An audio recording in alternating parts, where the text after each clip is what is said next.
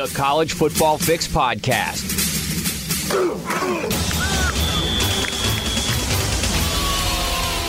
With Paul Meyerberg and Dan Wolken.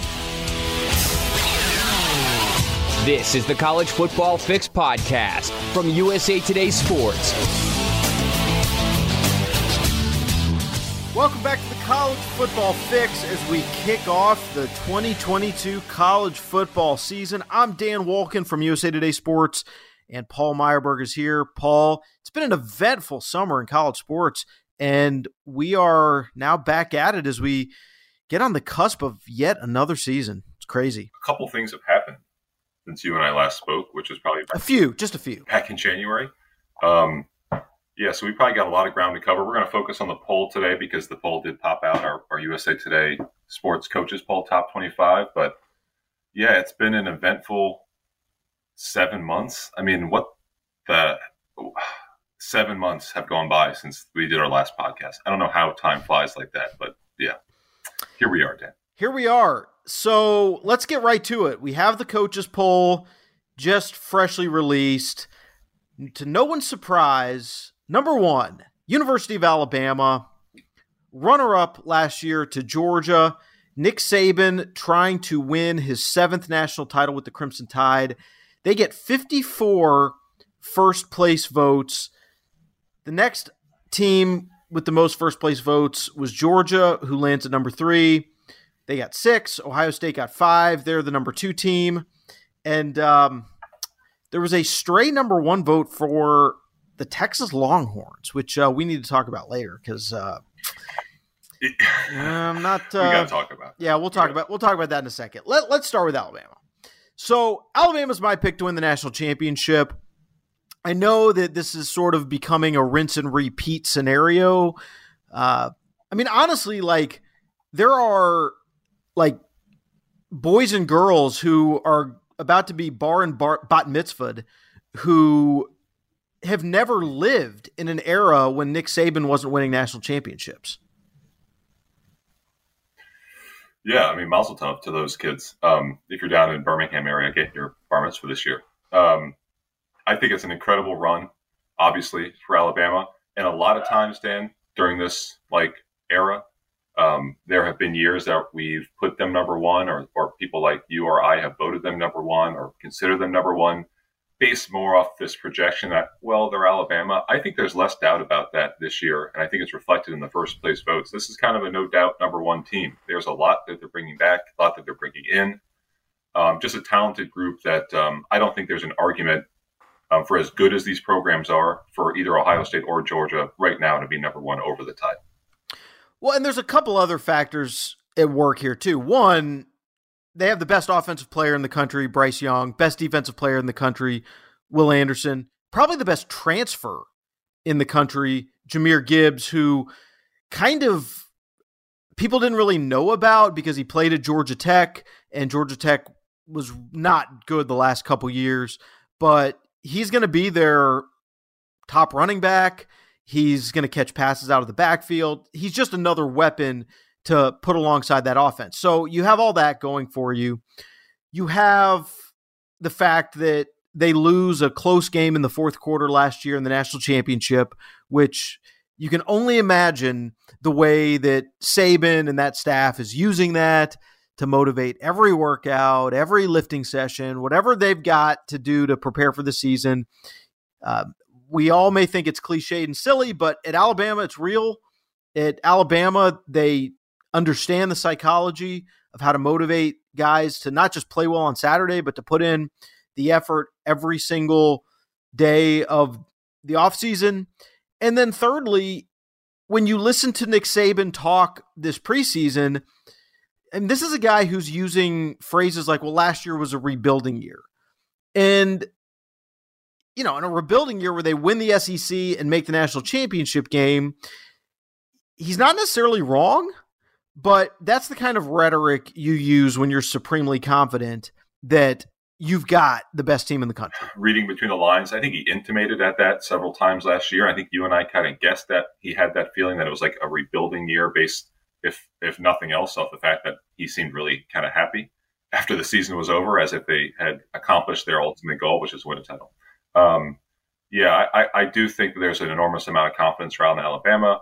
And look, we've seen several times in the past another SEC program come up and replace Alabama atop the heap, whether it's Auburn for a year or it's LSU for a year. And every time Alabama has a response. We both know that this Georgia program's built a whole lot differently than those really blip on the radar, short span of time LSU or Auburn programs. But I do think they're motivated by that. And I think there's an enormous amount of confidence around Alabama. Rightfully so. They're a fantastic team on paper. Is there anything on the schedule that you think could trip them up? Because, when I look at it, there's obviously going to be a lot of focus on the non-conference game at Texas on September 10th, which certainly is a great matchup for college football. Glad we have it. Of course, when Texas joins the SEC, we could have it, maybe semi-regularly, but it's a big deal. Even though Texas, according to most people, is probably not anywhere close to the same caliber team as Alabama. Now, obviously that one voter in the poll disagrees with us, but I don't think Texas is ready to compete with Alabama, but it's a big game. They got to go to Arkansas. They got to go to Tennessee. They've got to go to LSU. They've got to go to Ole Miss. I mean, look, there could be a loss in there. There certainly could be. Tennessee's going to be salty on offense. LSU certainly going to be talented and more organized under Brian Kelly, but I don't know what we're going to get from them. The Ole Miss thing, who knows? Lane doesn't really seem to be able to beat Nick Saban, and I don't think he will this year. They play A&M at home. I think at most it's a one-loss team, and I think that would still put them in the SEC championship game. Yeah, I think it's a one-loss team too, but no more. We've seen Alabama lose one game in the regular season, like always. What that game's going to be, I don't know. I don't think it's going to be Texas. I don't think there's going to be Texas A&M. But yeah, I think you nailed a few of the ones that could come up and get them. And I don't even think that we'd be enormously surprised. It would be an upset, obviously, but Arkansas, Tennessee, Ole Miss, LSU. Those, to me, are the games that they got to watch out for. And if they lose one of them, like you said, it's not going to derail them. They'll still win the West, still play for the SEC. So it's a really good team. No question about it. I think your dog agrees with that as well. He likes Auburn. So, or was that a bark of disagreement? Yeah, he was a disagreement, of course. Not happy with the state of affairs. All right, yeah, so I think we're in agreement on Alabama. Let's move on to Ohio State, the number 2 team in the poll. It's really interesting because if you hear a lot of the rhetoric around Ohio State, last year was kind of a failure. It was a disappointing year. And there's not very many programs where 11-2 winning a Rose Bowl is considered disappointing. But Ohio State loses to Michigan. They don't make the playoff. I don't know. Have overhauled their defense, which I think was interesting and necessary. And certainly from, just watching them play, it certainly seems like they need to do something on that side of the ball. But I could have argued for Georgia number 2. I don't have a problem with Ohio State, but we're going to find out quick because they're playing Notre Dame, who's number 5 in this poll. Right out of the gates, another awesome matchup for college football. Is Ohio State the second best team, in your opinion, coming into the season? No, I still would put Georgia number 2 over Ohio State, but and we should say this because everyone's thinking it and we all know it. Like, these 3 teams are so far ahead of everybody else. Like, I'm saying Ohio State's playing Notre Dame number 5, and I'm like, well, Ohio State's going to win by 17. I don't think they're going to win by 17, but my brain kind of goes to the point where, like, I'm not even looking at 3 versus 5. I'm just looking at, well, Ohio State's in a little bit of a different class than the number 5 team in the country. Unlike the Alabama at number 1, I don't like – this isn't a no-doubter. I think you could go either way on Georgia and Ohio State. Georgia, despite all their losses, just enormous depth, enormous speed and athleticism. Ohio State, likewise, if you see an uptick on defense, that's going to more than offset the fact that they lost some star power at receiver. So I would have put Georgia number 2 personally, but again, we're splitting hairs. These are 1, 2, 3 in one order or another, and that's like unimpeachable. I would, other than the chucklehead who put Texas number one, I would like really be surprised if anyone thinks that there's another team that could be in the top three other than these three teams. Well, what could go wrong for Ohio State this year? What is it that could keep them out of the playoff? Well, to me, it's easy, and that's all these thoughts that the defense will get better with Jim Knowles, and this thought that this defense will go into the top 6, 5, 4 of the Big Ten. If that backfires and they are again a unit that draws this group into shootouts or will give up a 40 spot on a random Saturday to an inferior opponent, I mean, that's my fear, and I think that's obvious. I don't think there's any fear on offense whatsoever with Ryan Day. Truly, I do think that it's going to be a little bit different for Stroud without those 2 first-round picks out wide, but I don't worry about that offense. I just worry about the defense. To me, that's no question about it. I mean, Purdue game, the Iowa game, any game that could kind of pop up where a team could score 42, 44, 45 points. I think for Ohio State, that's a legitimate fear until proven otherwise. All right, number 3 is Georgia. It's interesting if you consider how much they lost to the NFL draft. I mean, just massive, massive amounts of talent, and it was validated by where a lot of those guys got picked, early round draft picks.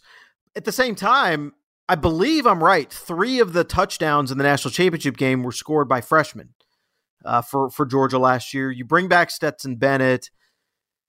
It's just kind of getting to the point where the depth of talent that Kirby Smart has been able to recruit is overwhelming. Now, there's also changes, like I mentioned, not just the loss of players, but you have Dan Lanning, defensive coordinator, getting the head coaching job at Oregon. So you're making some changes there. There's certainly, I think, still a desire to see if Georgia's offense can open it up a little more, push the ball down the field. You know, everyone likes to make fun of Stetson Bennett's, being the game manager or whatever, but when he has had to, push it a little bit or open things up, he's been capable of doing it. So I don't have any doubts about how good Georgia's going to be. At the same time, it's a uniquely, I don't want to say difficult position, but it's certainly a different position for them to, instead of, chasing that championship after 40 years, to now be the team who's the reigning national champion, and they've got to do what Alabama has done for a decade, which is sustain it. And, that comes with its own set of issues and challenges that they're going to have to navigate. Yeah. I mean, they want to be Alabama, which they've been so far. They got to get that keep that train kind of rolling, which is what Alabama does so well. I don't know about you, Dan. I think Dan Lanning is a really nice younger coach. I think he has the potential to do really nice things at Oregon. That doesn't keep me awake at night that Dan Lanning's no longer on staff. No. Does it worry you? No. With Kirby Smart still, it doesn't really. I don't lose that much sleep over it. I do think that I'm looking forward to no longer spending a lot of time, you and I, talking about Stetson Bennett every week. I think we put this to rest, right? We're no longer have any doubts about Stetson Bennett. But you know what? What I said before, Georgia has mirrored and mimicked Alabama from day one under Kirby Smart to get to this point, and they've done it beautifully, better than any program that has tried for the last 15 years has done it.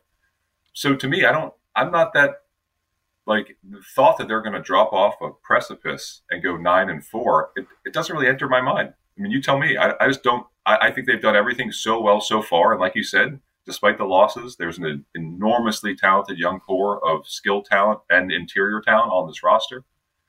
I think they stick around. I think they stick around for good. I don't think this team goes back to 10-3 or 9-4. Well, and the other thing that I think helps them is, if you look at the SEC East, Tennessee's probably still a year away from really, really pushing them. Florida, new coaching staff, I think they're going to get better, but they probably are still in catch-up mode. South Carolina, Kentucky. I mean, Kentucky might be the second best team in the division. So, yeah, I think they are. So, I just think they have that cushion. Somebody may be able to get up there and challenge them, catch them, surpass them at some point. But I just don't think their competition, their direct competition's ready for that. Let's roll to, I think the first, I don't want to say controversial, but the first team that I think you could question where they were voted, and that's number 4, and that's Clemson. Clemson, 10-3 last year, certainly played better at the end of the season, seemed to, kind of get their offensive mojo back a little bit, where it seemed like early on they just couldn't really do anything. On the media day circuit, you saw DJ Uiagalelei talk a lot about how much better shape he's in physically. I certainly looked leaner, thinner. He said he'd maybe gotten a little bit heavy. At the same time, this is a really massive year of transition. Dabo's had a very stable, together coaching staff, and now all of a sudden, you look at where they are from a staff standpoint now versus their 2018 national championship. It's just a very different program. And you don't have Tony Elliott. You don't have Jeff Scott. You don't have Brent Venables.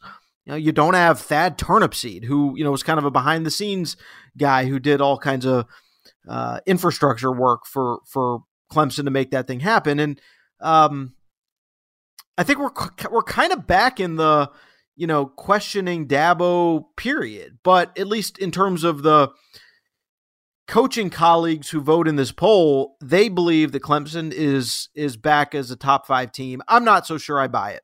Yeah, this number 4 spot, Dan, like for me, when I'm doing my 1 to 131, it's a devil. Like, I don't know who to put number 4. And it's not because there aren't options. It's just because to me, number 4 in this new era really means something. And I couldn't really sell myself on any number 4 personally, like as a rock solid pick. I put Michigan in mine. But Clemson was one of the teams I considered.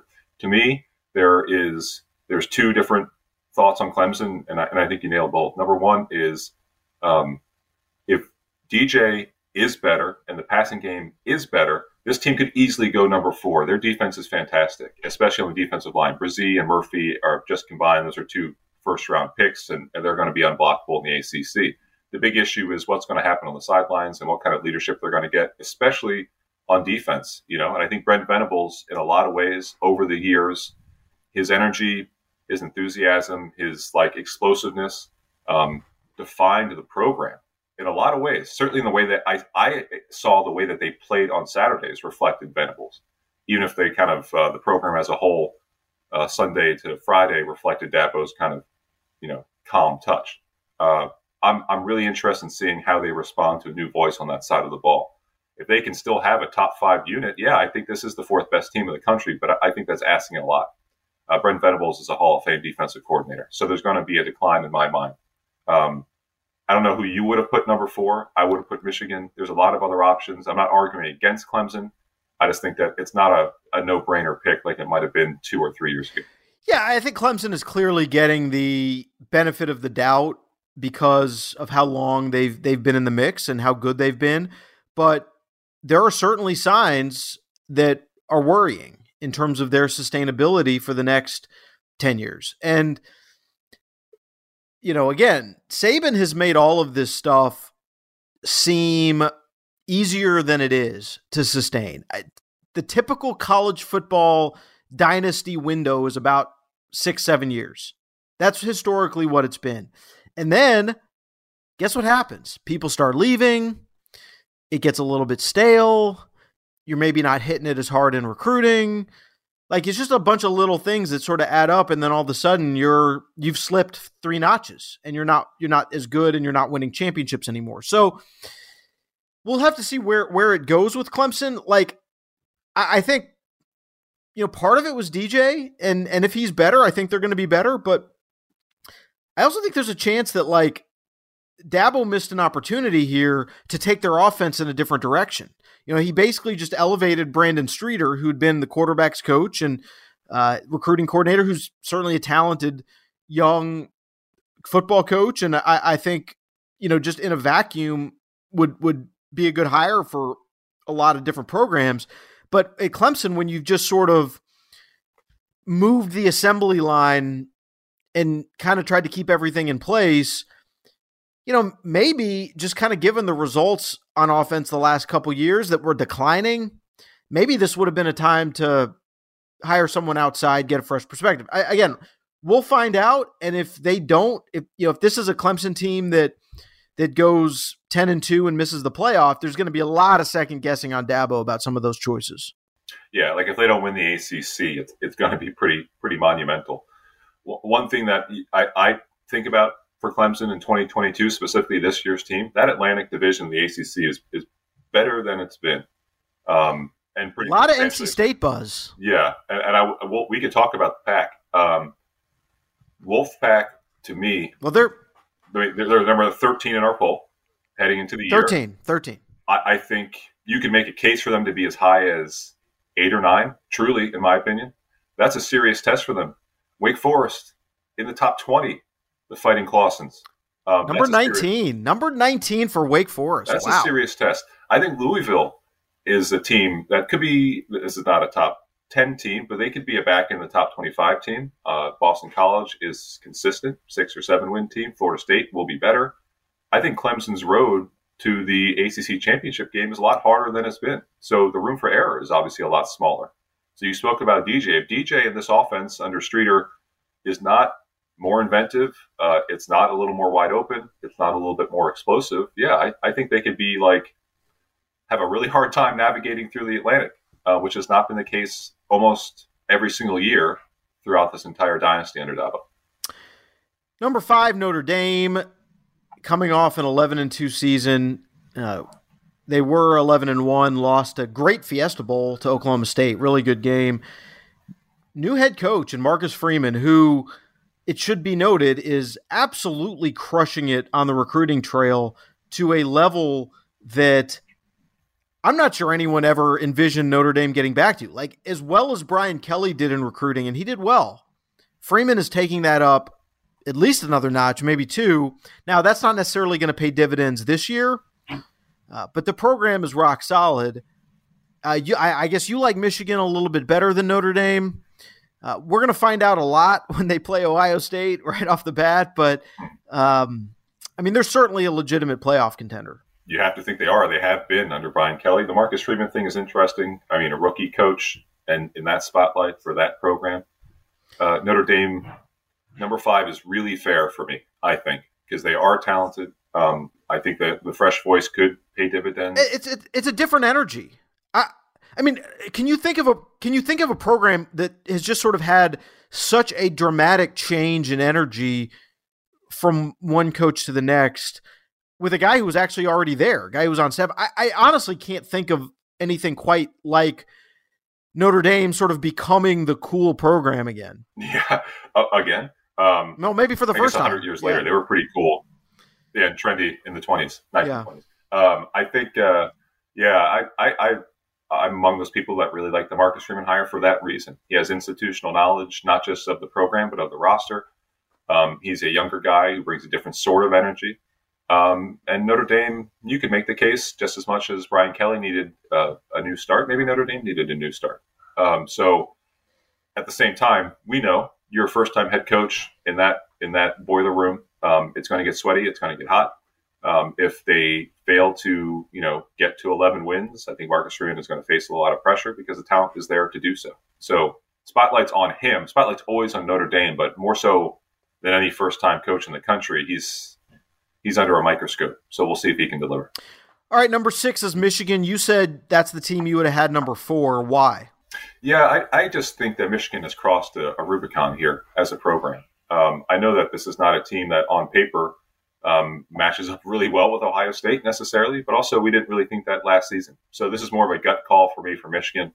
I would not put them in the top 3, but I do feel like as a program, they are over the hump. It's not all downhill from here for Michigan, but certainly they've got their ducks in a row. So Michigan is the safest pick, and that's how I looked at it between Clemson, Notre Dame, A&M, and even Utah for me as a contender for number 4, because I think they're going to run roughshod over the Pac-12.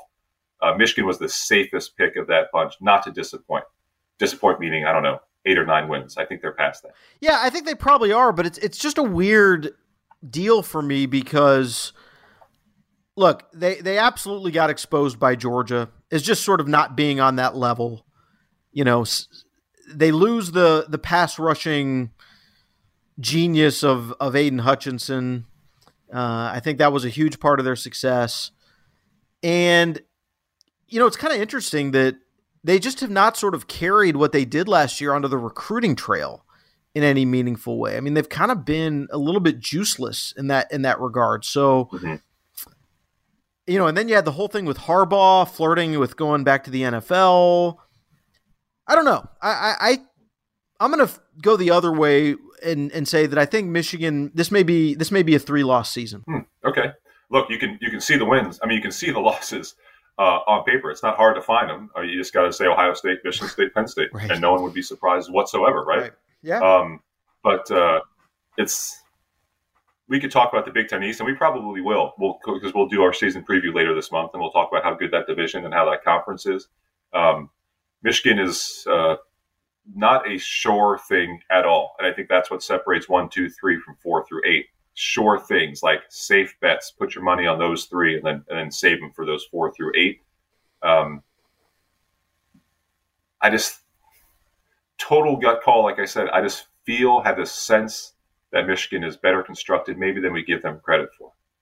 And certainly, as we found out last season, what Jim Harbaugh wants his program and wants that team to be, that's what they became. And I don't see any reason why after an offseason, they're going to kind of lose that momentum or mojo. So I'm looking forward to the season finale. I don't think they're going to beat Ohio State again. I think they're going to get things are going to even out, but they've got a shot at them. They really do, and I think they got a shot to get back to the playoff. Well, they got to go to the horseshoe, and that's always a different deal. A&M number 7. This is the first team in the poll who is getting the benefit of the doubt coming off a really mediocre year. A&M was 8-4 last year.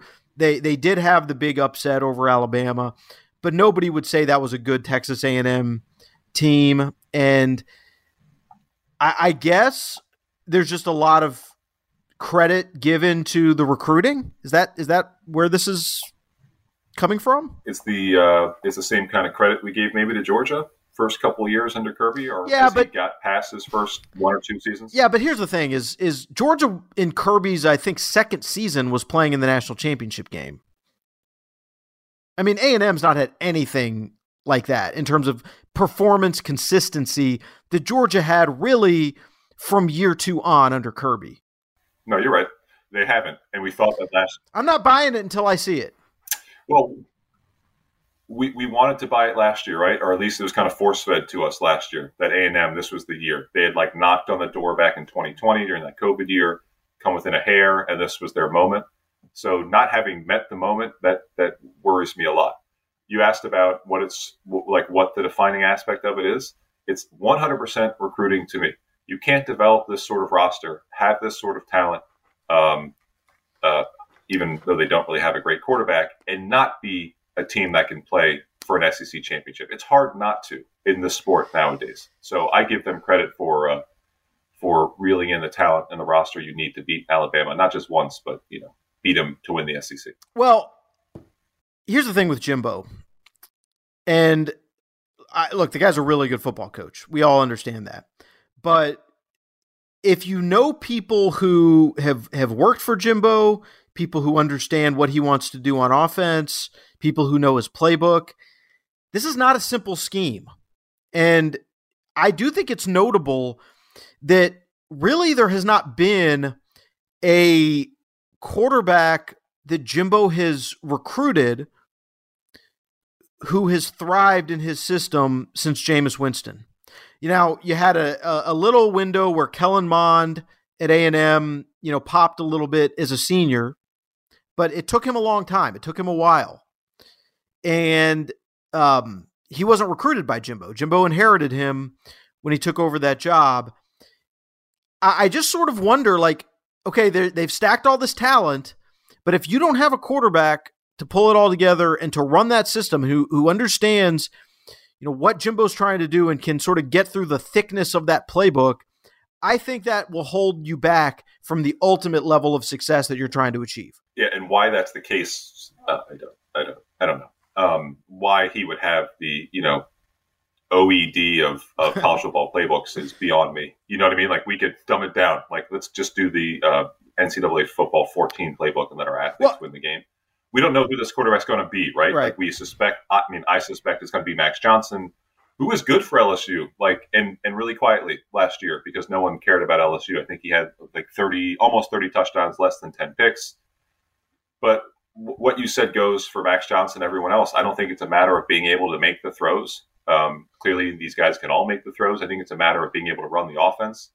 And it would be disappointing for me as an A&M fan knowing what they have, especially on defense, especially up front, which I think their offensive line is going to be way better. It'd be a disappointment to be bogged down by an offense that can't really get out of its own way, which, like you said, we've seen for Fisher at FSU and at A&M in the last 5 or 6 seasons.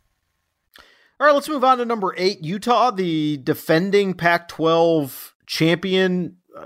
Awesome season for them to get to the Rose Bowl, and certainly you saw how much it meant for them to accomplish that. There were some whispers, I think, toward the end of last season. We I think, forget this, that people sort of questioned whether Kyle Whittingham was going to retire. And he's back. Utah's going to be good again. You know, they're kind of one of those programs that you just respect. First of all, you know, how they play physically, so tough to beat. And just the consistency of performance has gotten to a level that you just sort of put them, you know, somewhere in that 8 to 15 range and don't even think about it again. Yeah, they're in rarefied air in that group. Like, that's not the Alabama, Georgia, Ohio State group, but that's a significantly impressive place to be. I saw yesterday Utah's favored in every single game this season on paper. Yeah, I think that means something. Like, yeah. I have found out, Dan, over the years that I'm not good at knowing what's going to happen in college football. Individual games, Dan. Individual seasons. Like, I don't have a clue. That's why the sports books consistently beat the public. I mean, that's just part of the deal. Yeah. I don't know where they're getting it. I don't know what they're doing. Please tell me what you do to know this.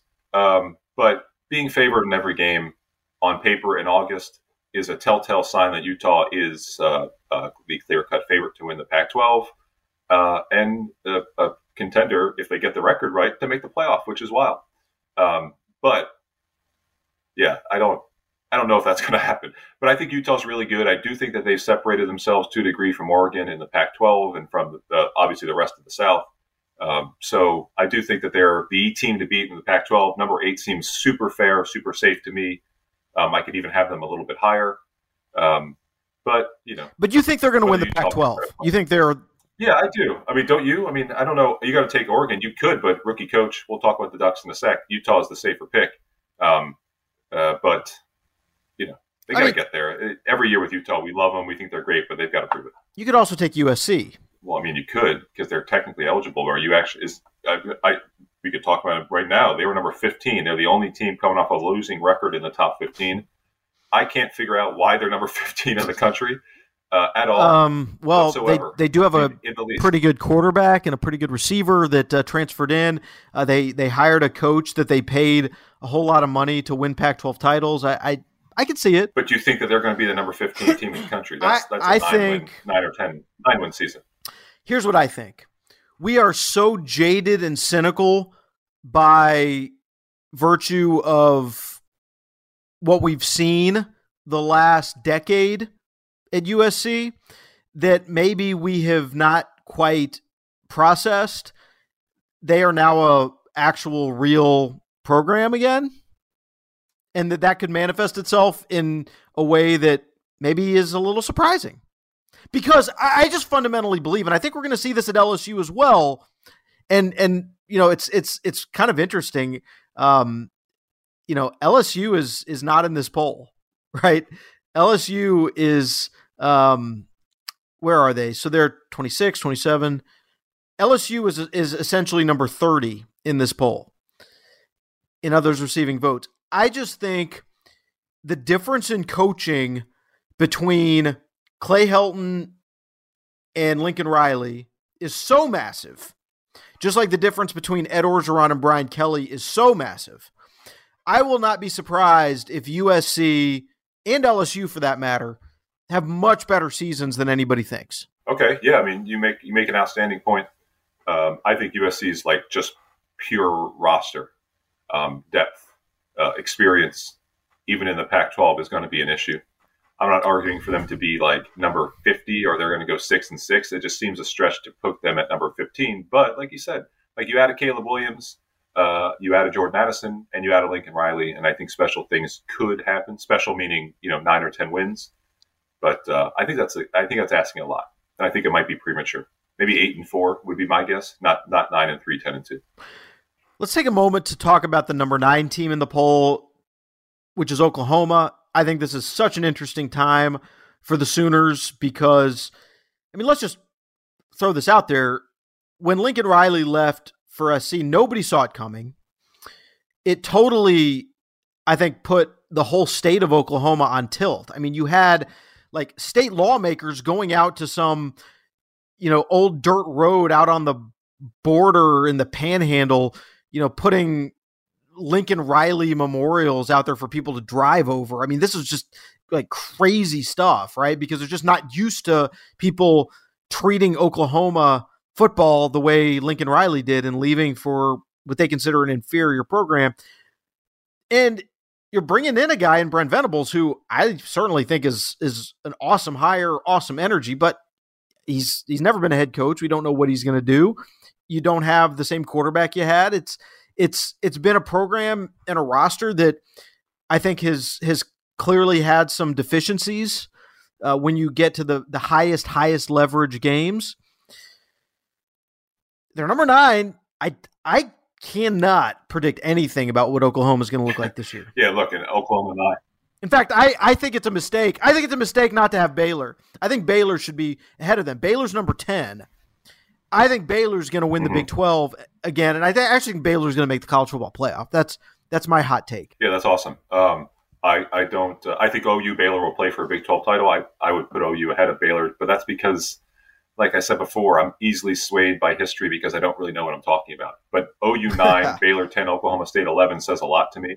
Even though the Cowboys I think are overranked, I think that tells you a lot about just kind of like the who knows aspect of the Big 12 at this point. OU, I mentioned this about USC. OU's facing what USC is facing, I think even to a slightly higher degree because the turnover for OU has been so profound. Venables, I'm going to mess up the number, but I think he said somewhere around 60% of the roster has never played a snap for OU. And I think that's a really high total for a team that wants to play, at least play in the New Year's Six. But you mentioned the word energy with Venables. I think that dynamic is going to change how they approach game day on Saturday, how they come out at noon or 11 Central on a Saturday and play. I think it's going to be profoundly different. And I do like the Dylan Gabriel, Jeff Lebby combination, that quarterback and offensive coordinator. They're going to score a lot of points. They're going to play fast and play hard. That's a great, trio for any program or OU or anybody. But yes, Baylor is a serious threat, serious threat. I'm not putting them in the playoff. I love to hear you say that you'll have them at number 4 because I would love to see that like new feeling in December, January. But OU Baylor to me, they're 1-2, 2-1 in the Big 10, Big 12 at this point.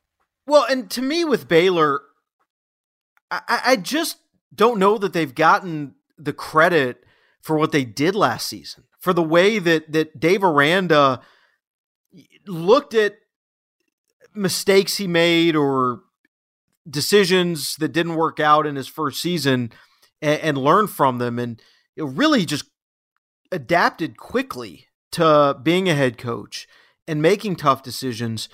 And then, like you just saw this spring, like they were extremely decisive. They said, Blake Shapen's our quarterback. Jerry Bohannon, who has done well, he's got a track record. You're number 2. And they didn't play games, right? They didn't play the game of, it's an open competition and, we're going to evaluate every snap. And they just said, no, look, this is our guy. This is what we're going to do. And not many programs are doing that right now when they have 2 good quarterbacks. And so I just think like there's a certain like karmic reward, I think, for maybe kind of doing things the right way. And I know that maybe some people have a weird reaction to hearing that about Baylor because it has been a scandal-plagued school under previous administrations in the past. But like, there's really nothing about Dave Aranda and the way he's run his program that you could say is untoward. I mean, they really, it's just an impressive outfit, and love the way they played last year. I think they're going to be really good. Yeah, and that QB change to me is like so crazy, in a good way. You know what I mean? I'm sorry about the dog. It's unorthodox. It's unorthodox. It's so out of left field and so different. It says a lot about Aranda, and I think it says a lot about the team and the program that he runs. And like, if we remove out all like the exterior things about it, if you just look like personnel wise, you don't replace a returning starter at quarterback who just led you to a 12-win season unless the backup is so much better. It makes your offense so much clearly better. That seems to be the case to me, which makes me really believe that Baylor on offense, at least, is going to be even better than they were last year. So that to me gives me faith in Baylor. Not just faith in Aranda as a leader or as of a program or a locker room, but it gives me faith like in this offense. I think this offense could be really good, better than they were last year.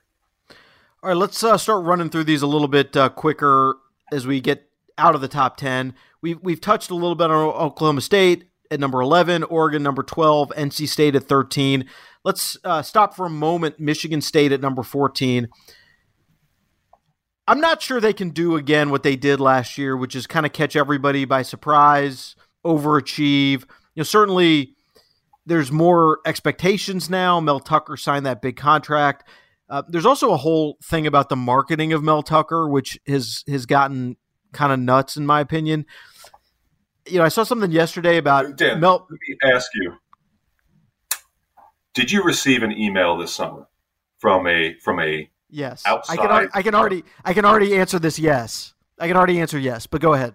Okay, so earlier this summer, you, me, and maybe everyone with everyone in the media, on Twitter got an email from an outside PR firm. Yes. You think? Yes. Okay, outside PR firm saying, "Hey, blank, would you be interested in spending 3 days in East Lansing, Michigan with Mel Tucker? You can smoke cigars, go out to dinner. He'll talk to you about life and blah, blah, blah, blah, blah. All expenses paid." Oh, all expenses paid, right. Right, all expenses paid. So there's a couple things like I'm going to reiterate this point again. I'm not the smartest guy. I don't know that much about anything. I do know about this business. You don't take all expenses paid trip to cover people that you cover as part of your job. So a little bit of a side road there, but you did mention the PR machine is in full force. That's the prime example. The PR machine is rolling with Mel Tucker after an 11-win season. Well, also I saw something the other day about there's Mel Tucker NFTs now. You can get your Mel Tucker NFT if you need one. What's an NFT, Dan? Can you tell me? It's a lot. That's a lot for a college football coach. Non-fungible token, which some people believe are ways to launder money. I don't need a Mel Tucker NFT. I don't think anybody does. Really. Can they replicate what they did last year? Are they really the number 14 team in the country? I'm going to say no. I think they're going to be good. I think they're top 25 quality. I think this may be a touch high. Now, you may be a little bit biased since you said Michigan State was going to be one of the 5 worst teams in the Power 5 last year. 10. 10. I'm sorry. Teams. Not 5. 10 worst teams. Okay. I'm definitely biased. I want them to get their comeuppance for all the nasty emails I got. No, I agree with you 100%. This is not an 11-win team because that's the lightning in the bottle moment for Michigan State throughout their program history. I think Penn State getting better makes it a little bit more difficult for them to get there. But I cannot make an argument for them to be like out of the top 25. Not just based off last season, but based off the team they have and the momentum you see. It's a top 25 team. Top 15. I don't know, Dan. Yeah, I agree with you. I think 18 to 25 for me with Michigan State is a better, maybe 20 to 25.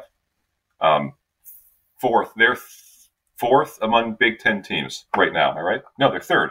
You got Ohio State, Michigan, then right to Michigan State. I'd have like a Wisconsin or an Iowa ahead of them. Yeah. Fair enough. Let's go to 15, USC. We talked about them. Number 16, Pittsburgh, whatever. Whatever. Miami, number 17. Interesting hire with Mario Cristobal. Certainly on the recruiting trail, a force to be reckoned with. We have, on this podcast, many, many times discussed that there have been issues on Saturday with the way Cristobal manages games. That is not, I don't think, going to be particularly relevant to this year and kind of where we place Miami. I think as their roster gets better and the stakes get higher, that's when the microscope will go to just kind of the game management stuff. I think for now it's all perfume and roses. Mm-hmm. And there's a lot of great feelings about having Mario back home. They've got a really good quarterback. I'm going to just kind of wait and see what the product looks like before I take a hard stance on Miami. Yeah, it's cool to see them at 17, and it does reflect the two things that you mentioned, Van Dyke at QB, because he's fantastic, and a potential young superstar, and then Cristobal at coach, bringing new enthusiasm. Yeah, I don't know if that combines to say that they're going to be number 17 in the country. You can make an argument for it, and then again, you can make an argument that they haven't been that team outside of 1 year for 6 or 7 years, if I have the math right. So it would be asking a lot of them to be there. I think they have the potential, but absolutely. At this point, I want to see Miami in September and into October before I anoint them as, okay, this is a top 3 team in the ACC. I think it's a little bit premature until you know what they're about. By the way, I'm so glad they got rid of the turnover chain. That thing had been so played out. Like, it was cool when they started it. It just got to be nausea-inducing. Yeah, it was time to go. I love that Mario did that. That's the kind of program I think he's going to run. No fewer gimmicks than you've seen in the past from the Kings. Number 18, the Texas Longhorns, 1 first-place vote. Now, there are maybe 1 or 2 people at USA Today Sports who know where that first-place vote came from. You and I are not privy to that information, I don't believe. So I no, and we're being honest here. Like, full disclosure, Paul and I do not look at who votes for who in the poll until everybody else at the end when we publish that. But I mean, let me just say that's bat-ass crazy to have Texas number 1. It is. It's the worst first place vote I've ever seen at any point of any season ever. I've never seen a less deserving number 1 vote. Let me rephrase. I've never seen a less deserving number 1 vote in the history, in my life, my historic life of seeing things and then learning about them and remembering them. I've never seen a worse, less deserving number 1. So have I made that point? As Vern Lundquist would say, in your life, have you ever seen anything like that? In your life, right? And I gotta look. One thing I do know, and that we have both known maybe like for a day or so, is who the panel is. We do not know how they voted. Again, we do not know how they voted. But yeah, I've been spending some time going through the 66 names, trying to figure out who gave them their number 1 vote. And the only answer to me is Jim Mora. It has to be Jim Mora. Don't ask me why. It just has to be. Is Mac Brown a voter? Because that would be great if it was Mac. No, Mac's not on it this year.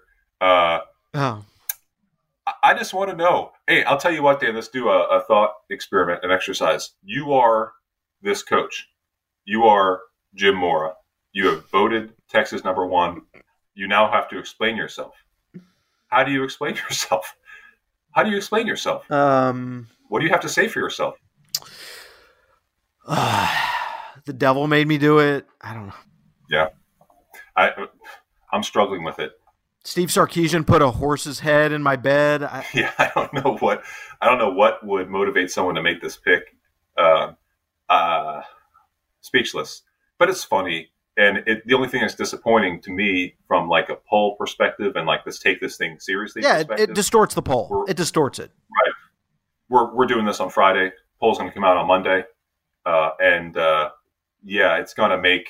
It's going to be what people are talking about. So that's disappointing instead of talking about, the actual top 25. Number 19, Wake Forest. Just tremendous what Dave Clawson's done. Very consistent. They're going to be good. No problem there. 20, Wisconsin. Underrated. Who? Wake? Wake Forest, yeah. They should be higher. They should be in that Miami-Pittsburgh spot. Or, I mean, honestly, they should be top 15 because they're gonna score like 1,000 points again. Yeah, I mean, the thing is, like, Wake Forest can literally beat anyone in the ACC except for Clemson. They always struggle with Clemson, and maybe that's just sort of the athleticism difference. But everyone else in the ACC, they can beat. Yeah. Number 20, Wisconsin. Number 21, Kentucky. All right, just real quick, why do we think Kentucky is going to be the second best team in the SEC East? I mean, I guess you got to start with Will Levis. Yeah, for me, it's Levis. It's like the plateau that the program has reached. It's a lot about the rest of the East. To me, the thing that worries me about Kentucky is you lose a guy like Wan'Dale Robinson, who did so much for you as a receiver, who as much, if not more so than Levis, made that offense roll in terms of like bringing an element of danger, which is always something that Kentucky's missing underneath Stoops.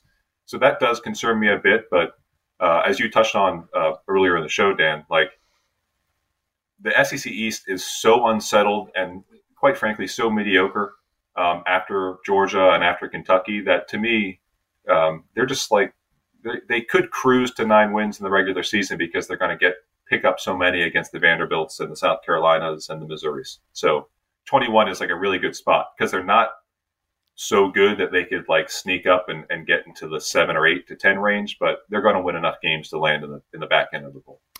By the way, did you see on Twitter, one of the radio personalities in Kentucky posted a current photo of Axl Rose, and my God, it looks 100% like Mark Stoops with hair and tattoos. Yeah, it really, really does. I want to go and see if Mark Stoops. I need to find a Stoops from the '80s photo, see how they match up. It's really scary and disturbing all at the same time. Number 22, Cincinnati. Coming off the college football playoff appearance, they lose one of the best quarterbacks in the country, but a lot of credit to them for getting there and for playing Alabama credibly. They have established themselves as they move into the Big 12 a couple years down the road as a really, really good program. Number 23 is Arkansas. You know, just Sam Pittman right now, like, if you're ranking coaches in the SEC, he's got to be high on the list because from the minute he stepped foot on campus, the energy changed, the way they play changed. They're tough. They're tough to play against. They're not gonna win every game. Who's number 3 on your list? Like that's a great question as we wrap this up. Who's your number 3? Obviously Saban and Kirby. Who picked up the 3rd spot? Well, I think you probably give it to Brian Kelly because of the length of success, but I mean Pittman's right there, probably number 4 in my opinion.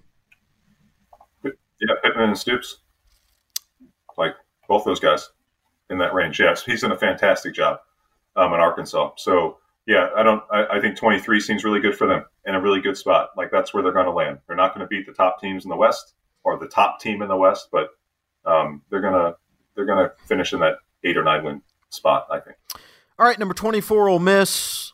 Number 25, Houston. A couple of surprises, I think, of teams that didn't make the top 25. You know, Iowa's just sort of been there so many years that you expect them to be in. They just miss. Penn State just misses. Of course, you know, they're coming off a couple mediocre years at Penn State. I thought Tennessee might be kind of a trendy pick to get in the top 25. Surprised BYU drops out. They're in the also receiving votes category, but you know they've just won so many games over the last couple years. And then you got LSU, Auburn, UCF, North Carolina, San Diego State. Is there anybody who you feel like didn't make the top 25 who really should have? Yeah, Iowa, Penn State, LSU, like you said, kind of speaks for itself. Those are teams that have made a home in the top 25 almost permanently for the better part of a generation. So I'm not going to mention those. I will say BYU. I think they've got a chance to be just as good as they were. I don't think their record might reflect that, which is the problem because their schedule is a lot more difficult than it was. But their defense, I've heard, is like going to be gangbusters, and they're hugely positive about that. They got a kid in Hall at QB who's a burgeoning star. So I would have put BYU in personally. I would have put one of those Mountain West schools, San Diego State, Fresno, Air Force, Boise. It's ridiculous. That conference is always going to put their champ in the top 25. So I would have had one of them there as well. Probably San Diego State, but I would have been tempted with Air Force. So, yeah, 2 group of 5 teams that I would have put in are those 2. All right, well, that's your top 25 from the USA Today coaches poll. We kind of went a little long in getting through that, but we should talk briefly about realignment before we say goodbye to this podcast. Of course, we'll have podcasts throughout the season in which that'll be a topic. Things seem to be in kind of a bit of a pause right now in the realignment space. It just doesn't seem to me that the Big Ten is in any hurry to do anything unless Notre Dame decides they want to join. Obviously, Notre Dame is out there as an independent. I don't think right now, anyway, I don't think Notre Dame's going to be forced to join a league. I don't think that the Big Ten money is going to be so overwhelming that it's going to force Notre Dame to join. And I think that's kind of maybe against the grain a little bit. I think maybe some of the expectations of what the Big Ten is going to get in media rights might be just a tad overinflated. Based on, kind of what I'm hearing out there. And I don't think Notre Dame's going to join the Big Ten in the next couple years. I just don't see it. So that might sort of put a pause to things. And then you're sort of in this mix between the Big 12 and the Pac-12, kind of a stare down, or is either one going to be able to poach from each other? Maybe, maybe not. I think probably, if I were to make a prediction as of today, the Pac-12 signs a short-term media rights deal and stays together, but in 5 years that'll fall apart and we'll have another round of this. Mm-hmm. Wow. So you think that we're going to be pretty status quo if they're able, if the 10-team Pac-12 is able to maintain and hold down the fort for 3, 4, 5 years? You think that that'll settle things down until that's done, and that'll trigger another round? Just, I'm asking you to not rephrase, but am I getting that right? I think if I had to place money on what's going to happen, I think we're stable for a few more years. But like I said, the Pac-12, and it'll depend on how long of a contract they sign. They're in the negotiation right now. I think it'll be a short-term contract. I think when you get to the end of that contract, there will be not only a demand from some of those schools to get out and find some other way to align themselves, but also the ACC will be in a different spot too. Right now, for those ACC schools to try to jump anywhere else, we're talking about Clemson, we're talking about Florida State, I think they'd probably like to go to the SEC or Big Ten right now because the money's going to be 2 to 3 times bigger in either the Big Ten or the SEC than what they're making in the ACC. But it's such a huge cost to get out of that ACC grant of rights, $500 million, potentially, that I don't think you can justify it right now. In 5 years, can you justify it? Because it incrementally decreases each year. I do think. So I think the next big boom will be in 5 years. That's my guess as of today, okay. But that could change, that could change in a week. Sure. I mean, I would imagine that everyone involved would accept that right now and say, hey, give me 5 years. Just I need to take a nap. Give me 5 years. So that sounds pretty good to me. Are you saying that I understand that Notre Dame is not looking to do anything, outside of its independent status right now, but if they did in that 5 year span, all bets are off. Am I right? Like if any point Notre Dame says we want in, it's all off. I think so. Yeah. Because to me, that's the move that would force the SEC to become more aggressive. I don't think the SEC is really in need or in the mood to be more aggressive right now, because I don't think they need to. But if Notre Dame were to join the Big Ten, I do think that changes the math a little bit. Well, here's knocking on wood for 5 years apiece. 5 years of peace. $500 100 years of solitude and of peace from expansion and realignment. If we could do this, please. Realignment is fun in some ways, but it's torture in others. And the truth is, I do feel for a lot of the people involved because, when you're one of those schools that's just vulnerable to not really competing anymore at the highest level, it sucks. And it impacts jobs, it impacts livelihoods, and nobody wants to see that. I mean, I'd like to wind the clock back, but we can't do that. So you have to go forward. Things are where they are. How far you want to go back? Before 2010. Where do you want to go? Before 2010. Okay. 2010 is, to me, where it all got screwed up. I'm all for that. I would really enjoy that. I'm thinking we could maybe go back to 2000. When did the SEC take over? Really, that happened 2008, right? Yeah. 2007. Around 2006. Florida. Yeah, so. Well, Saban's first title was 2009. Urban in 2006 with Tebow as a freshman. Yep. So that's when it started.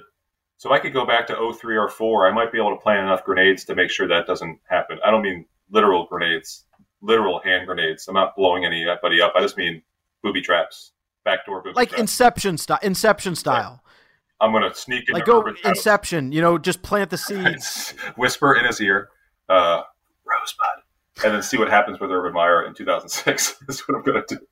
I wonder if I went back as an AD in 2000 I get put back in time till 1995. If I could work my way up the ladder to become an AD by 2005, just by virtue of this guy knows what's going to happen all the time. Like, this is incredible. If I could disrupt the SEC dynasty just by knowing who to hire, I don't know. This is great. This is another thought experiment. I'm going to think about this. We've got a couple weeks until we come back. I'll map out a blueprint to make the future not happen like in Terminator. All right. Well, I think that's where we're going to have to wrap it up for today.